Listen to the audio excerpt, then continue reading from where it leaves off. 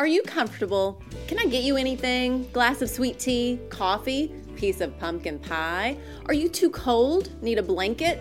Are you too hot? I can turn the air down. Does that sound familiar to you? If you're from the South, it sure does. I have sweet memories of going to my grandmother's house after school, and from the moment we walked in the door to the moment we walked out, she wanted to be sure we were taken care of, that we were fed, that we were comfortable. We just had to eat something, even if we weren't hungry. It was just too exhausting to say no because she would keep asking you until she had gone through every single thing in her fridge and then her pantry. She wore you down with guilt and Southern hospitality. The root of her offerings was love, a nurturing heart wanting to be sure we had what we need. And my mom does the same thing, and I'm afraid I might as well. The apple doesn't fall far from the tree, does it? We are creatures of comfort. We like to be warm and cozy and have what we need, and we want that for those around us.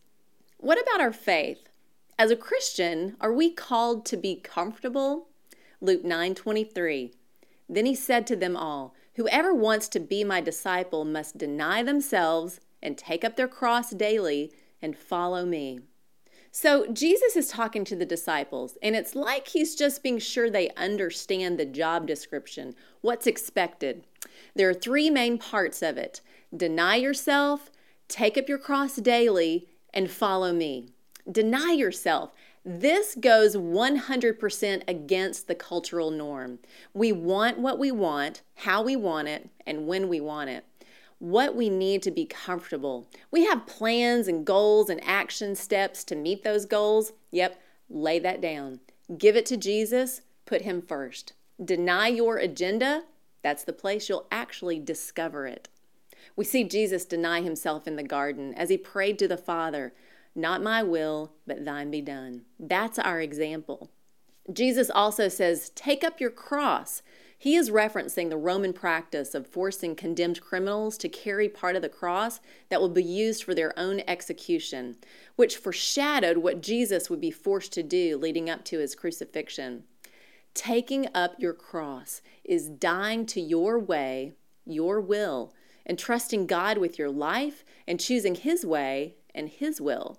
How often do we give Jesus just enough of our heart to think we're good, when true freedom and abundant life is found in giving him every piece of our heart, daily dying to our ways, our thoughts, our control?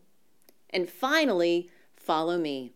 Where I lead, follow. How I live, you live. How I speak, you speak. How I love, you love. Follow me. Only me. I'm the way.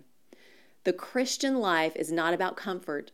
It should cause a daily wrestle in your heart and spirit that leads you to deny yourself, take up your cross, and follow Jesus. That's the truth. So I'll ask again, are you comfortable? Think about it today. I'm Lori Klein.